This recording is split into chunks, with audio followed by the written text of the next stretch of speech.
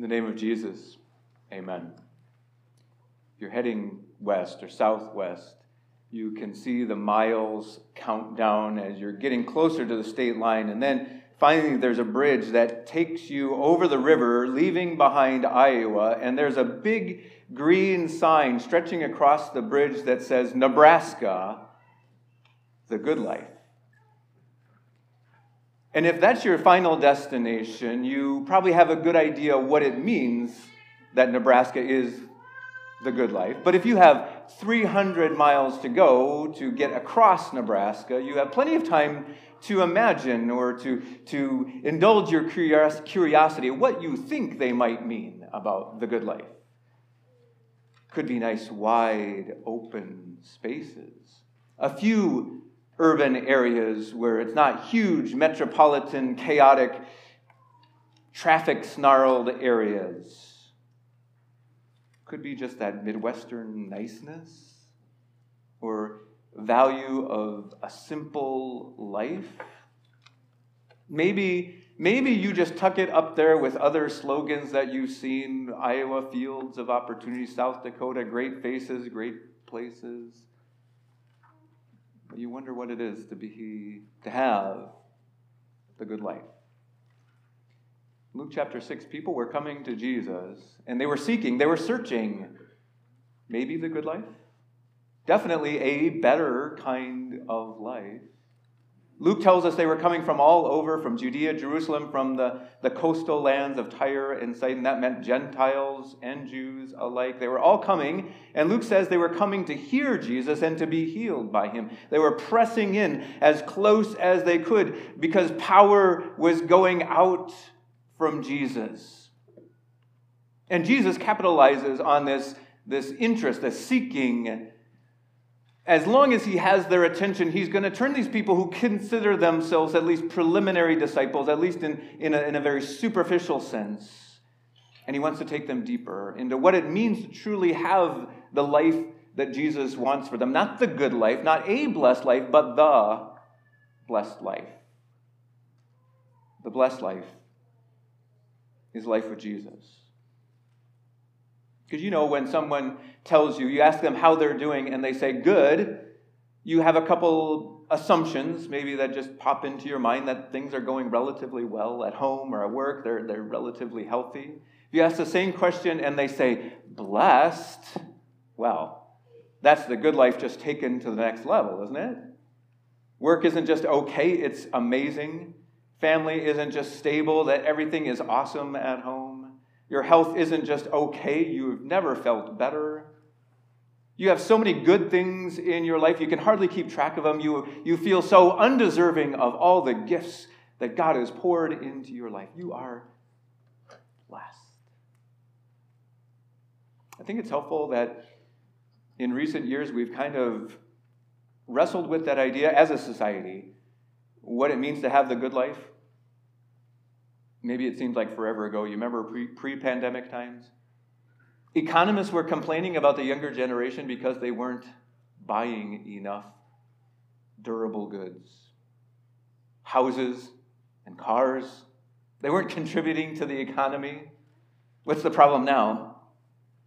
Everyone wants a house and a car, and they're driving up the prices of everything. It turns out if you're working at home and you're trying to get your kids online remote learning, you might have to have a nice place to do that in. And yet people are challenging some assumptions, aren't they? About the good life.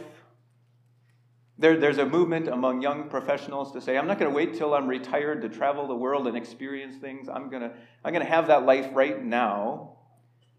And young families, some are saying, I'm going to say no to that promotion, more responsibility along with the increased compensation because I want to be able to spend time with my family while they're young.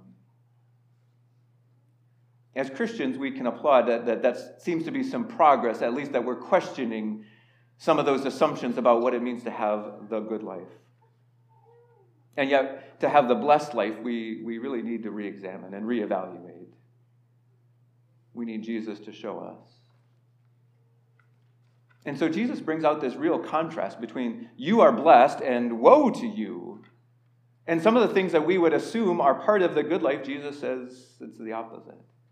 Now, of course, having wealth and riches, there's plenty of people in the Bible who God called blessed, and they were close in their walk with God, even though they had many things, right? And there are plenty of people who had next to nothing and had mixed up priorities. Food is morally neutral. We can use it for good or evil, but most of the time we just use it as a basic necessity. And of course, God wants us to laugh and enjoy the respect of other people. And yet the problem comes in when we make that the ultimate goal and purpose of life. To have, or accumulate, or experience those things. If having a good reputation and the esteem of other people causes us to drift away from God, if having things and accumulating things and enjoying this life becomes the whole purpose of life so that we forget about life with God. Because it's really the connection with Christ that lets us in on the blessed life. Now, when I was young, when I was a kid, the good life meant getting the good cereal, the name brand cereal. They came in a box, not the big bulk plastic bag. They had the cartoon character on the front that was on the Saturday morning cartoon commercials, not just the bland wording across the front of that plastic bag. It would have the puzzles and the games and the word searches on the backs, but the real test of the good cereal was it had a prize inside. You would dump out that first bowl of cereal, and then you'd reach your hand down in there and feel around till you got that nice cellophane package, and inside was a little cheap plastic toy. Maybe just a secret decoder ring that helped you solve the puzzle on the back side of the box, but that cheap plastic toy was worth fighting your brothers and sisters over. Let's use this as a secret decoder ring for the blessed life. Anything that brings you closer to Jesus. And so on the opposite side, it's anything that causes you to drift away from Jesus is a warning, a woe, is the opposite of the blessed life. It helps us go beyond the obvious, a life that is searching and seeking and trying to get things. But as long as we're talking to these kind of people in a church this morning, there are some other subtle dangers where we need that warning and woe from Jesus. Because we're the kind of people who maybe will take stock of our lives and say, I don't have a good life by most people's definition. I've given up a pursuit of having things and stockpiling all kinds of stuff. No one would say I have a fancy home and throw all kinds of fancy parties.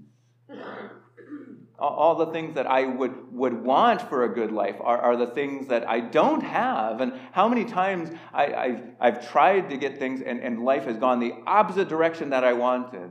And then I can take all of those things and load them up, and I can just dump them at the feet of Jesus and say, now, give me the good life. Actually, I can go out of my way to invite insult, to be as offensive as possible, to go out of my way to be excluded and to brag about that to God. I can look at all the things that I've given up and I haven't done and how my life isn't good by most people's standards, and I can say, God, when are you going to reward me? The mistaken concepts of the blessed life aren't just about in accumulating things and making life all about this stuff, but when we add up a life of pain and suffering and somehow think God needs to get me to the next level. We understand the blessed life better when we look beyond our standards of success and happiness that is all about things, but also when I stop looking at myself and what I've done and what I've given up and how I've earned rewards from Jesus, How God owes me something because of all the obedience that I have shown him in life. That mentality actually causes me to drift farther away from Jesus. So to uncover the blessed life, we need to look at the life of Jesus. Would you consider the life of Jesus a good life? Born in an animal shelter, his first cradle, an animal feeding trough. When a potential disciple came after Jesus, and Jesus said, "The Son of Man has no place to lay his head." When he went out into the wilderness for 40 days without any provisions. When he went into Jerusalem for the final time and wept over the city because of their unbelief and rejection. The very people that Jesus came to save were the one who rejected him as not worthy, as not qualified, as failure in his life. That Jesus was cast out and he was crucified.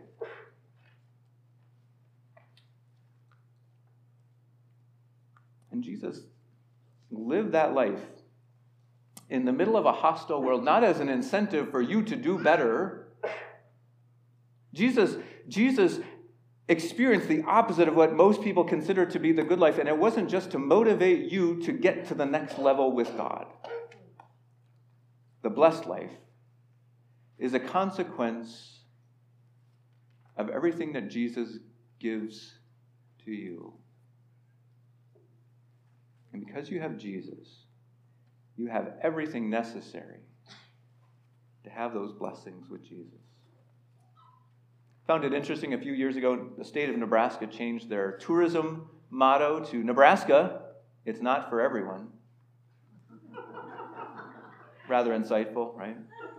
Maybe they just realized that there were a lot of people who were only in Nebraska so they could get through Nebraska on their way to Colorado or Wyoming. And maybe it's just a little tongue-in-cheek, Midwestern self-deprecating. But I think the idea behind it is that if you look behind the obvious, you will see some hidden gems. And the first year after they launched that "Not for Everyone" slogan, they had their record revenue from tourism. And even though COVID put everyone's travel plans on hold and changed that, it kind of looked good to go into these spread out places. Jesus understands that his blessed life is not an easy choice. It's not appealing to everyone, but Jesus wants that blessed life for everyone. He makes it available to everyone. And you are blessed when you mourn over lives of sin that are spent chasing after things in life. You are blessed when you weep over the temporary and transitory treasures that take root in your heart. You are blessed when you can rejoice in repentance. Repentance that gives up all efforts of showcasing how much you have sacrificed and how much you have done for Jesus. But repentance that finds relief and release in the forgiveness that Jesus came to deliver. You are blessed because you know this isn't the only goal in life. There is more to life than this life. You are blessed when the experts and friends don't applaud you and commend you. But you are blessed because you have been gathered into God's family. And God speaks his commendation over you because of all the gifts that you have through Jesus Christ. So you are blessed. Whether your life is filled with so many things that you can't even keep track of it, or you are barely scratching by. You are blessed whether work is a joy or work is always miserable. You are blessed whether your life is filled with family or you are isolated all alone. You are blessed even in the midst of suffering and afflictions, if those things in life draw you closer to Christ. You are blessed because you are part of God's kingdom by faith in Jesus. You have something better than a good life, infinite, eternal goodness with life in Jesus forever in heaven, but you are blessed because right now you have life with Jesus. Amen.